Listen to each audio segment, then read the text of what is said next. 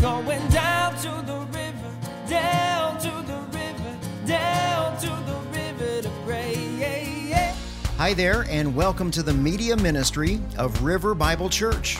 I'm Pastor Dustin Daniels, inviting you to visit our website to download today's sermon notes. You can sign up for our newsletter and also submit a prayer request. We would love to pray for you and answer any questions that you may have. For more information, visit riverbible.org. Now let's open up the Word of God together for today's message. Well, hi guys, good morning.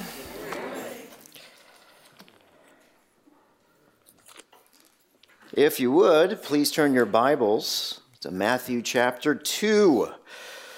We're going through our verse-by-verse study of the Gospel of Matthew here. And if you don't have a Bible, we have some in the back there for you. That's our gift to you. We want you to have God's Word in your hands. As you turn to Matthew chapter 2, let me review really from the past couple Sundays. The Holy Spirit taught us how God Himself prepared generations and generations and generations of wise men called the Magi to travel over 900 miles for the sole purpose of worshiping the Lord Jesus as a baby. Now think about that. God the Father, He sent Gentile kingmakers from Babylon, of all places. Remember the Tower of Babel? Yeah, Babylon. So these guys worship a messianic king who's the king of the Jews because his own people, they didn't want anything to do with him whatsoever. So the privilege of traveling 900 miles from Babylon to Bethlehem, it took 600 years of preparation. And when the Magi arrived at the home of Jesus and Mary and Joseph, these kingmakers, they didn't have to go through that formal process of ordaining Jesus as a king like all the other kings that they've crowned. No. See, Jesus was born a king. They didn't have to make him a king. Jesus is the King of Kings. And somehow they knew that. In the same way, they somehow knew that the star that also started their trip was the supernatural display of God's glory. And we now call that the Shekinah. So can you imagine what Joseph and Mary thought when they heard dozens, if not hundreds of people show up and stop right outside their house? They hear horses and camels and all these people talking in a foreign language. I mean, what was going through their mind when they hear the Magi knock? Joseph opens the door. He sees all these people dressed like kings. He looks around. He sees the soldiers. He sees the servants of the Magi. So what's he thinking? Does he shut the door and tell Mary? Is he fearful? Does he say, hey, Mary, go hide Jesus? That'd be my first response. You want to protect your wife and your children, right? Joseph's heart is about to explode out of his chest because of fear. And he's trying to protect his wife and the child. They knock again. Joseph cracks the door.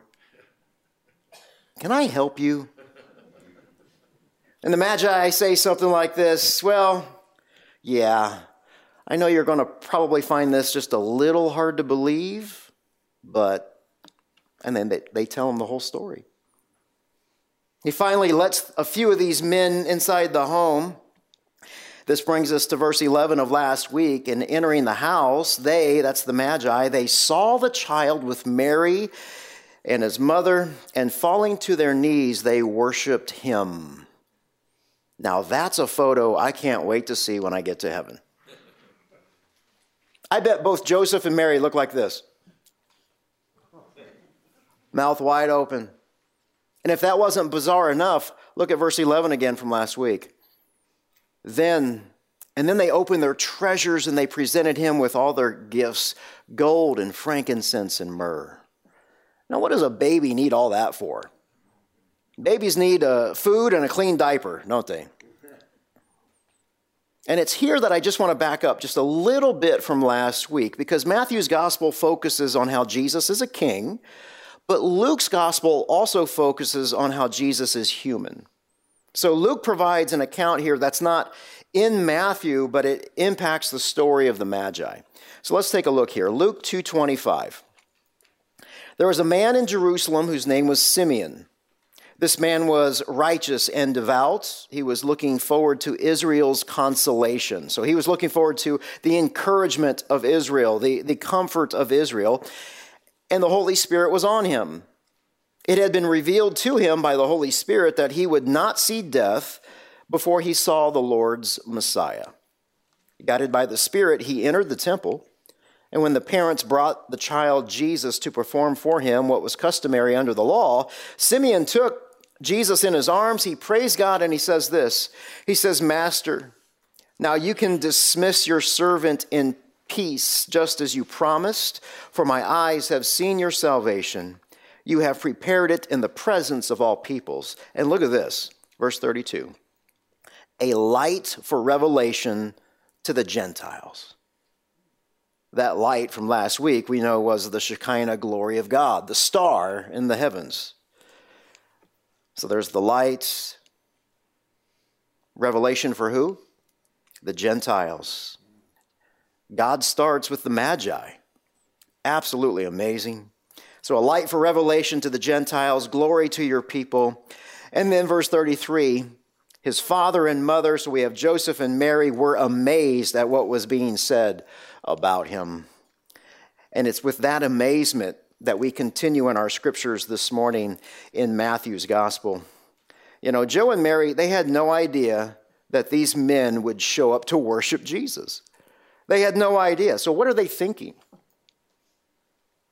What are they feeling? I mean, it has to be a combination of fear and joy and confusion all at the same time.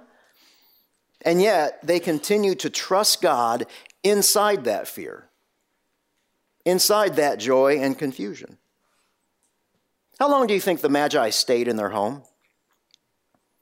Was it just enough for a moment just to worship Jesus and to drop off those gifts and to hightail it out of there? Was that all they did? The scripture doesn't say. I tend to think here that Mary and Joseph had just as many questions for the Magi as the Magi did for them.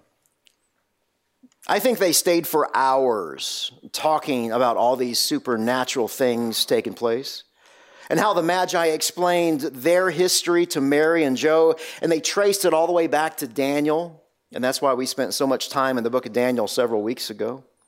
And then, I mean, can't you imagine like the Magi's questions for Mary and Joseph? Mary goes on to explain how the angel Gabriel came and spoke to her that she would give birth to God's only begotten son, being a virgin. Mary going on to describe how nobody believed her. Not one person believed her in this. Not even her husband believed her. Joseph jumps in that conversation and he shares his dream with the Magi and how the Lord told him it was indeed the Holy Spirit that conceived this child. That's what begotten means. And how they had to travel from Nazareth to Bethlehem, 9 months pregnant, and how they couldn't find a place to stay, and Jesus was born in a cave. They tell him the whole story. And after one of the most amazing and insightful conversations they've ever had, the Magi leave. Can't you picture Joseph shutting the door, just kind of shaking his head in disbelief, looking over at Mary and saying, "Man, how is anything going to top that?" Well, let's find out. If you would, please stand for the reading and the honoring of God's word today. Matthew chapter 2, verses 13 and following. So after they were gone, that's the Magi, an angel of the Lord appeared to Joseph in a dream, saying, "Get up, take the child and his mother, flee to Egypt, and stay there until I tell you, for Herod is about to search for the child to kill him." So he got up, he took the child and his mother during the night, and they escaped to Egypt.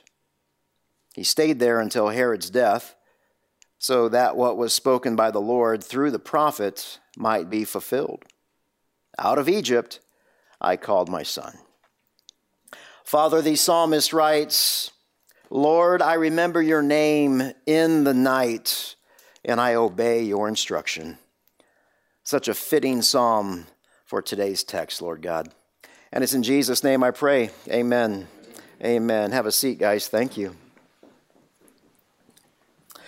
Well, let's take a deeper look here at verse 13. So after they were gone, so that's the Magi, an angel of the Lord appeared to Joseph in a dream. Do you guys know how many times angels are mentioned in the New Testament? A lot more than I thought, 175 times. Angels are mentioned more in the New Testament than agape love. Isn't that amazing?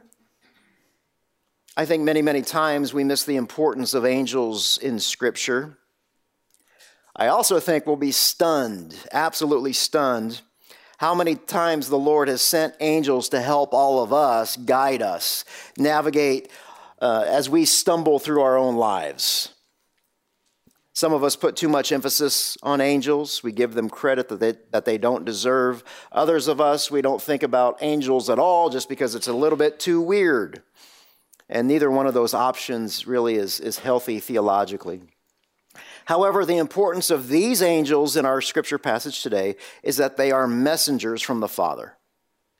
These messengers, they take care of Jesus, along with Mary and Joseph. However, Jesus is always the priority. So back to verse 13 here.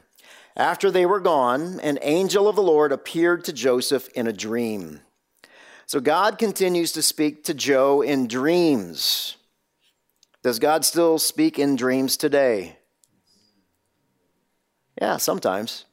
Sometimes. I've heard that God is speaking to Muslims right now a lot through dreams. He's been communicating to them over the past couple of years that way. That is way cool. That's fascinating. But what is God's primary way of speaking to us today?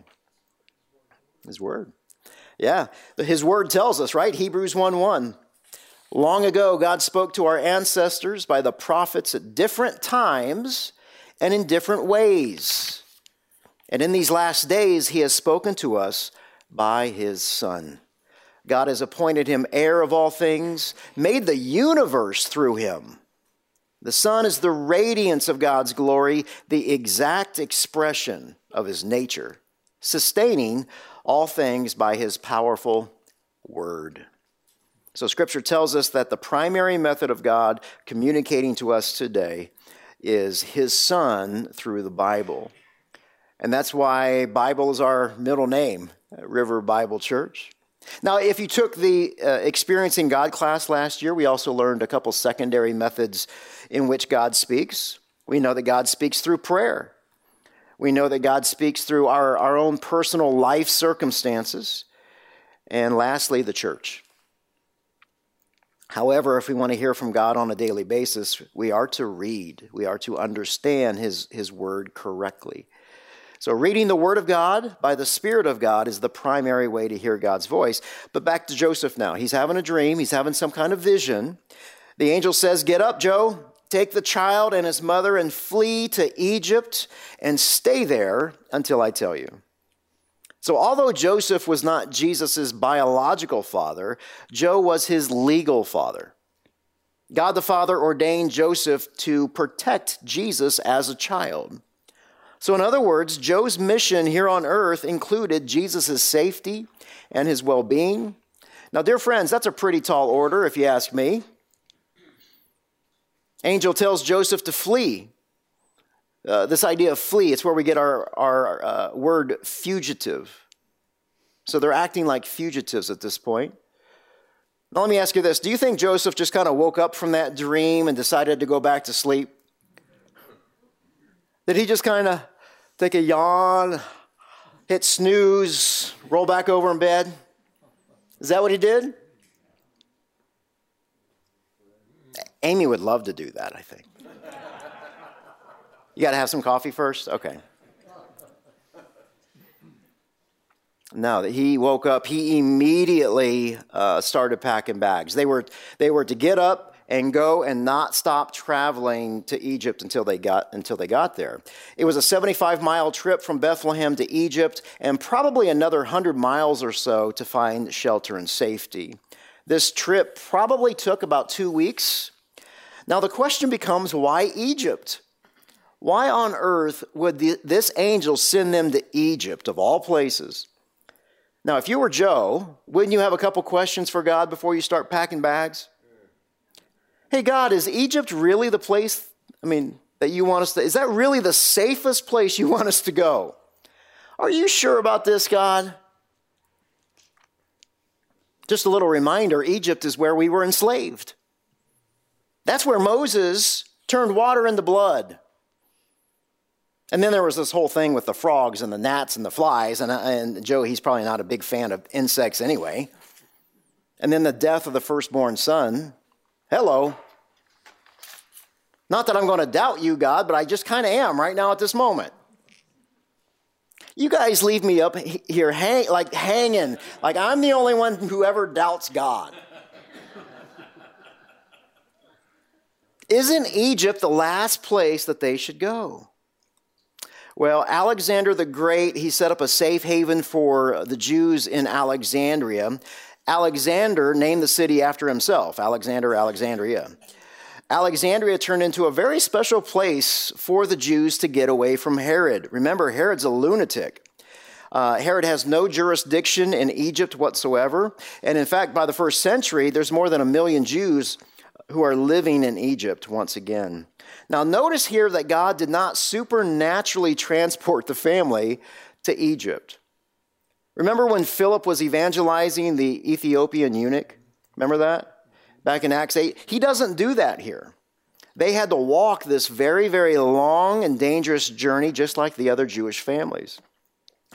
Just because God ordained Joseph and Mary to raise his son, it doesn't mean that they get a pass on pain. They don't get a pass on the reality of life and how hard this journey is. They don't get a ride first class. Jesus was born in a barn. And as we'll find out, Jesus never performed a miracle to benefit himself either. Why is that, by the way? He never performed a miracle because we as humans, or he never performed a miracle to benefit himself, because we as humans, we don't have those kind of supernatural powers either. See, as the Son of Man, meaning that Jesus is a human being, just like you and I, Jesus completely identifies with you when you experience the hardship and the pain that you're going through. So the angel continues here. Verse 13, for Herod is about to search for the child to kill him. So Herod hasn't started yet. He hasn't started searching, but he's getting ready to. And that's the reason why Joseph needs to be instantly obedient to the Lord. The child's life is in Joe's hands. Now that's a pretty good reason why Joseph needs to start packing bags, getting Jesus and Mary out of town under the cover of night. Now King Herod the Great, he's not searching for potential threats to the nation of Israel. That's not what's going on here. Really, we could call King Herod the Coward, because he's on a search and destroy mission to kill a baby. Herod's anger prevents him from thinking correctly at this moment. So back to verse 13, let's put this whole thing back together. After they were gone, an angel of the Lord appeared to Joseph in a dream. And he says, get up, take the child and his mother, flee to Egypt, and stay there until I tell you. For Herod is about to search for the child to kill him. Now, Matthew is starting to hint at something here. You guys ever do this when you're growing up? Playing with your friends, kickball, softball, football, whatever it was, and somebody calls a do-over.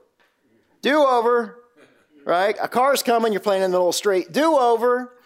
Well, Matthew is hinting at Israel's do-over in verse 13. As the perfect Son of Man, Jesus is now going to succeed where Israel failed. So in other words, Jesus is the new Moses leading a new Exodus. And we'll see that more clearly here in a moment. Verse 14. So he got up, this is Joe, he gets up, he took the child and his mother during the night, and they escaped to Egypt. So although Joseph may have all those questions still running through his mind, he still responds in obedience.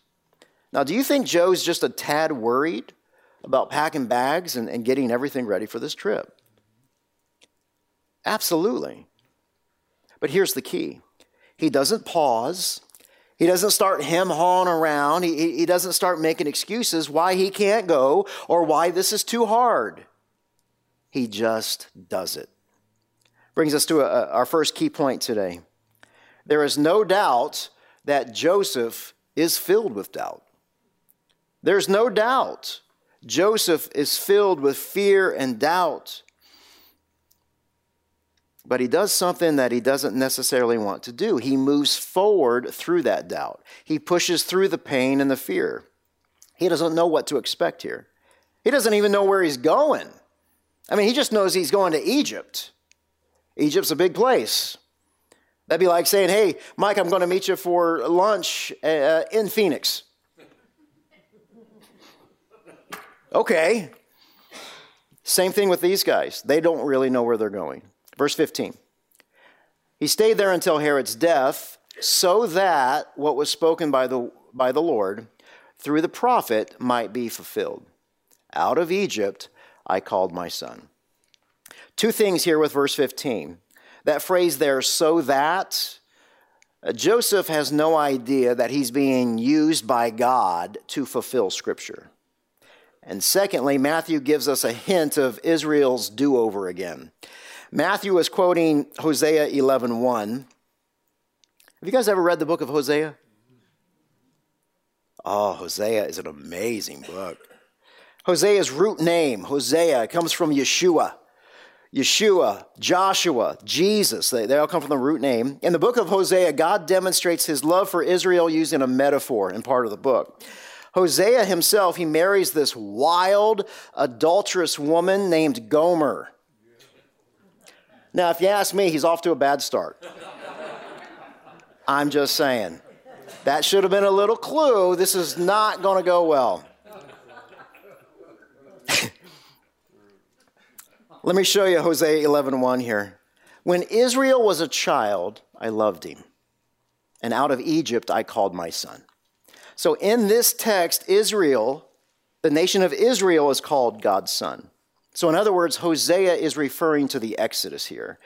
However, Matthew also hints at Jesus being a new Moses leading a new Exodus. So Matthew is opening up our spiritual eyes here, telling us that Hosea's prophecy has a dual meaning. So yes, Moses led Israel out of Egypt, but they also wandered in the desert for 40 years, didn't they?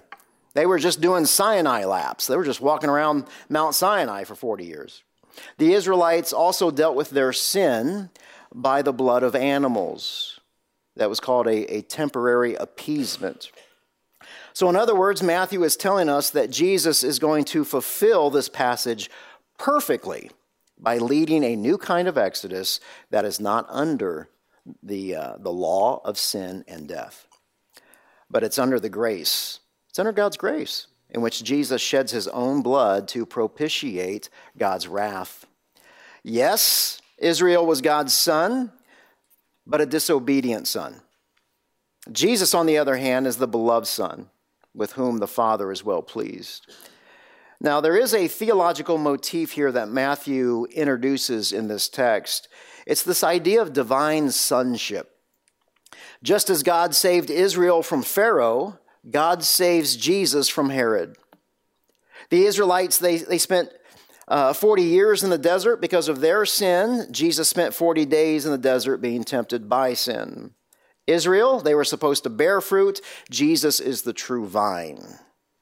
So Matthew is showing us how Jesus is the recapitulation of Israel. Recapitulation, it just is a $2 word for do-over. It's a do-over, and this is important because God's summation of the Old Testament is found in his Son. So, for example, Noah's Ark, that was a shadow of Jesus' cross. Yes, Noah's Ark saved people from God's judgment temporarily, but Jesus saves people from God's judgment eternally. So Jesus, 1 Peter 3:18 says, Jesus is the true ark. If you do a Bible study on this, on recapitulation, it is amazing. You'll be blown away. Jesus is weaved all the way through the Old Testament, revealed in the New. Let me just give you a couple examples. Jesus is the rock that was talked about in the Old Testament. 1 Corinthians 10, Jesus is living water. John 4:13. Jesus is the bread. John 6:35. Jesus is the tabernacle. This study right here of Jesus being the tabernacle, that'll blow you away. Hebrews 8, 9, and 10. Jesus is the Sabbath. Matthew 11:28. Jesus is the Jewish festivals. There's 7 Jewish festivals. He is each one. Colossians 2. He's the great I am. John 8:58. And he's the bridegroom. Revelation 19. So that really is a lot of fun to see Jesus in the Old Testament. And the Apostle Paul, he sums up what Matthew is hinting at here in the book of Ephesians. Let me show you this. In him we have redemption through his blood, the forgiveness of our trespasses, according to the riches of his grace, that he richly poured out on us with all the wisdom, with all the understanding, and he made known to us the mystery of his will. That mystery there is the gospel, according to his good pleasure that he purposed in Christ. And then in verse 10, we see this, as a plan for the right time to bring everything together in Christ. So let me land this plane now and get back to Matthew. He stayed there until Herod's death, so that what was spoken by the Lord through the prophet might be fulfilled. Out of Egypt I called my son. Now let me ask you this. Do you think that Joseph knew that he was being a part of fulfilling prophecy at all? Is that something that Joe raised his hand for before the foundations of the world? Hey, I'd love to take care of your son. Sign me up for that. There's no way. Remember the story how Joe and Mary lost Jesus at the Passover? I bet Joseph was freaking out. They lost Jesus. How's that conversation even go? Joe and Mary are walking back to Jerusalem and they start asking around, excuse me, have you happened to see the Son of God walking around? The King of Kings, the Savior of the world, he's about this high. We kind of lost him. Joseph gets to heaven and he meets Moses. And Moses says, hey, Joe, I heard you lost God's son. And man, I thought I screwed up.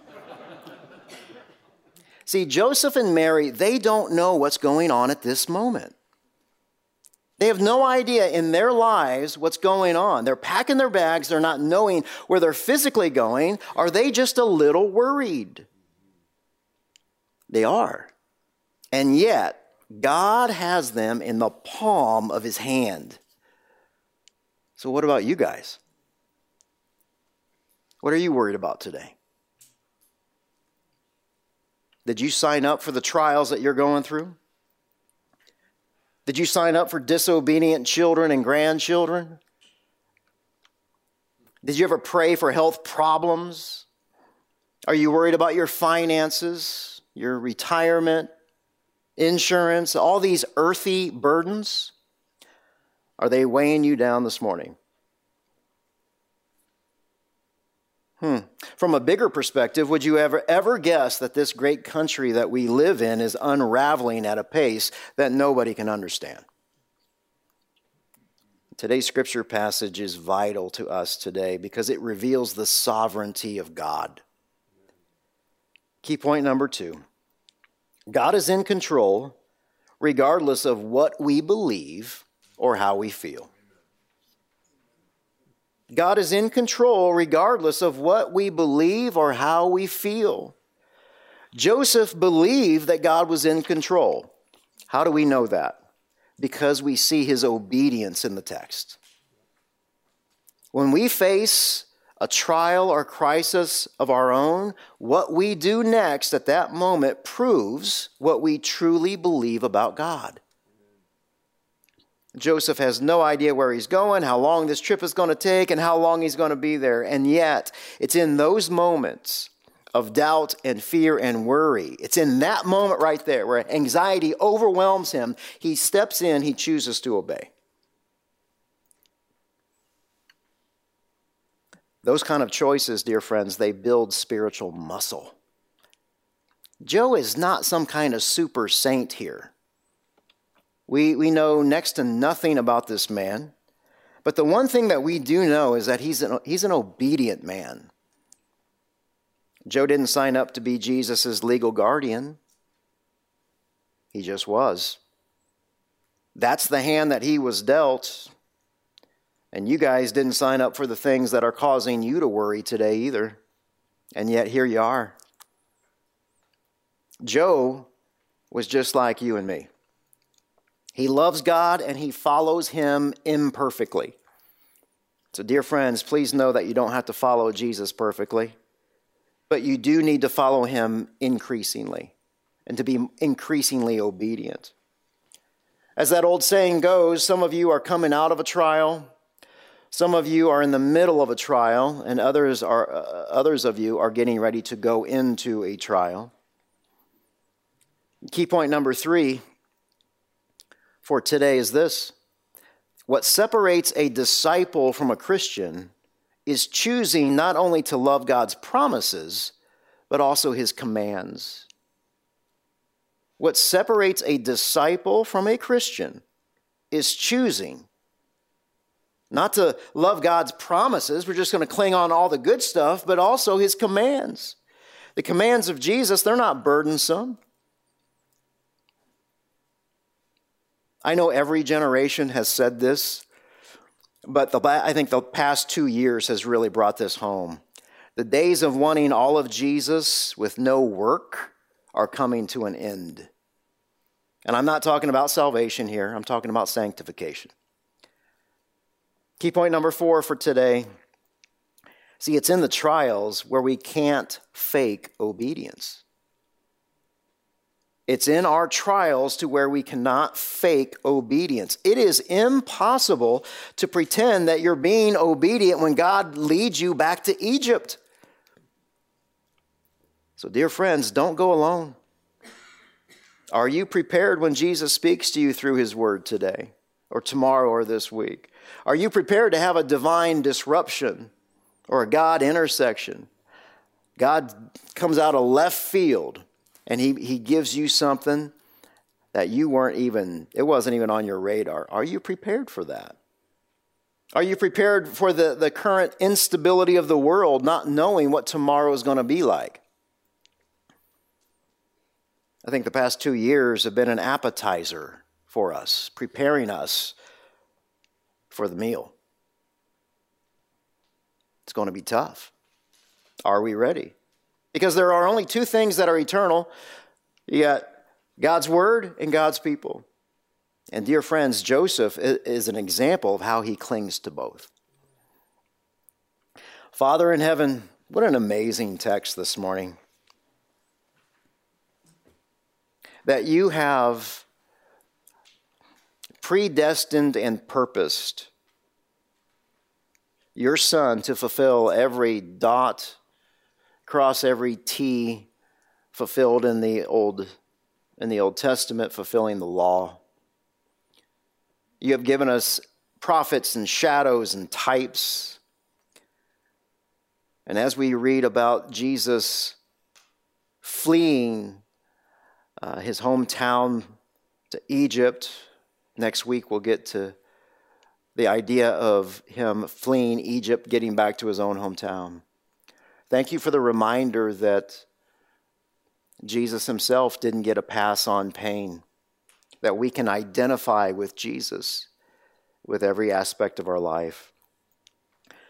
Lord, I do pray for our God intersections and our divine disruptions. I pray that you would prepare us, that we, as believers and disciples and Christians, that we are the salt, we are the light of this valley, that we would do the things that you've called us to do.